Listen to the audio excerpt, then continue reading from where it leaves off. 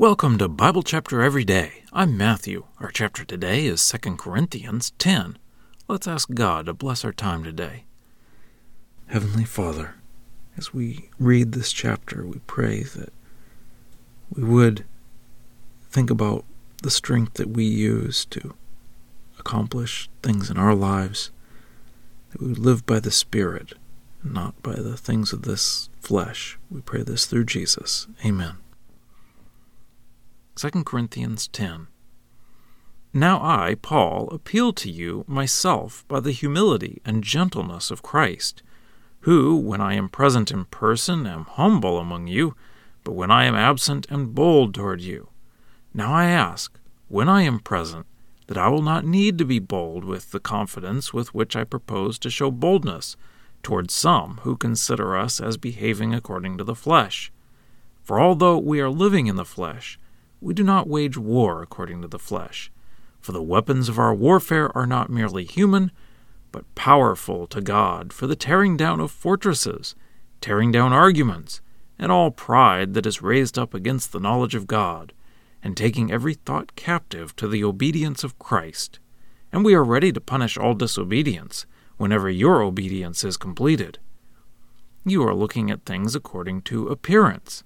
If anyone is convinced he himself is Christ's, he should consider this concerning himself again, that just as Christ himself is, so also are we.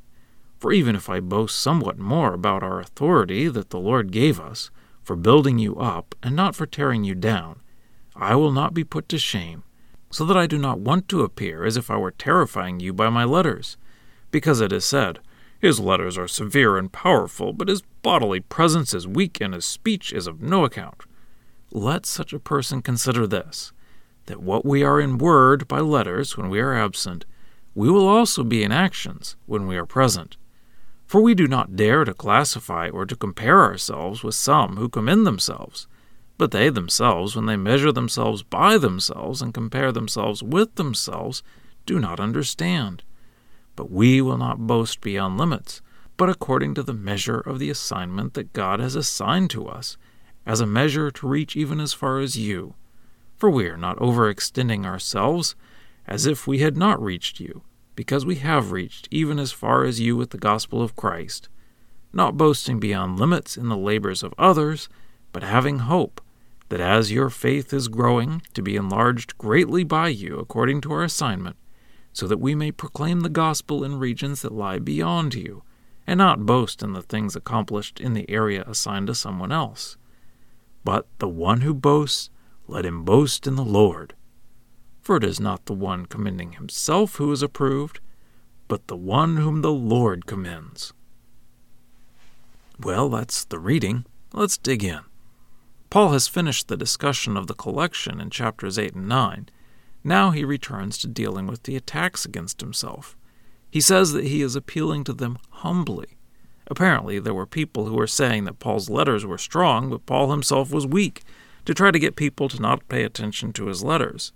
But Paul says he's not doing things physically. His warfare is spiritual and very powerful. Paul says in verse 6, "And we are ready to punish all disobedience whenever your obedience is completed." I think what Paul is trying to do is to save all of the people who are on the fence. He is suffering through these attacks and defending himself humbly in order to save some people who are genuinely unsure. There are some in Corinth who are false and will never be convinced to obey Paul's teaching. They are attacking Paul because Paul is following the truth of Jesus, and they do not love the truth. So Paul may have to be strong with them, but Paul wants the ones who love the truth to be convinced first. And really, if the majority of the church does love the truth, then they will be able to handle the false arguments against Paul without Paul having to come and settle things himself. Paul says that he has authority from Christ. He wants to use that to build them up. But the time may come that he will have to be strong against the false teachers. He says these false teachers compare themselves to each other. Paul compares himself with Christ and what Christ has assigned him to do. He wants to preach the gospel beyond Corinth.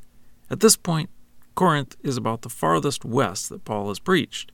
So he wants to go farther because he wants to preach to new places where no one has preached about Jesus yet. Paul ends this chapter saying that it doesn't matter what people think. It only matters what Jesus thinks about you. And now for a deeper dive. This is hard to read, Paul defending himself. We want love and harmony. The problem is that there are some who do not love the truth, and truth and falsehood cannot live in harmony.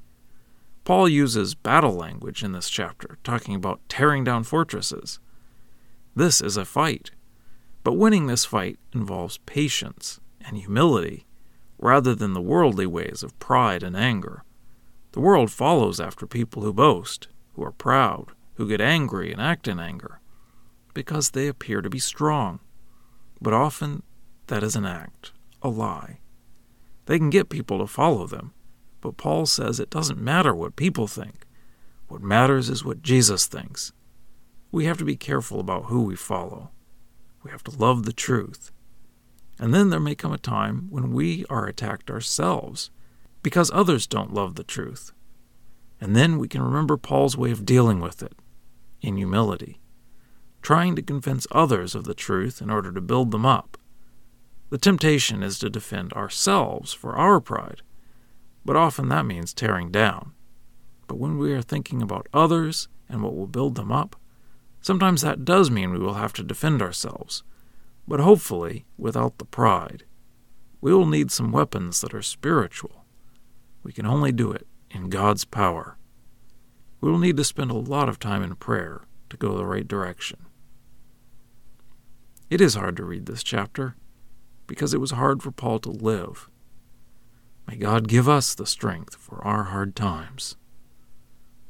Scripture quotations are from the Lexham English Bible, copyright 2012, Logos Bible Software. Lexham is a registered trademark of Logos Bible Software.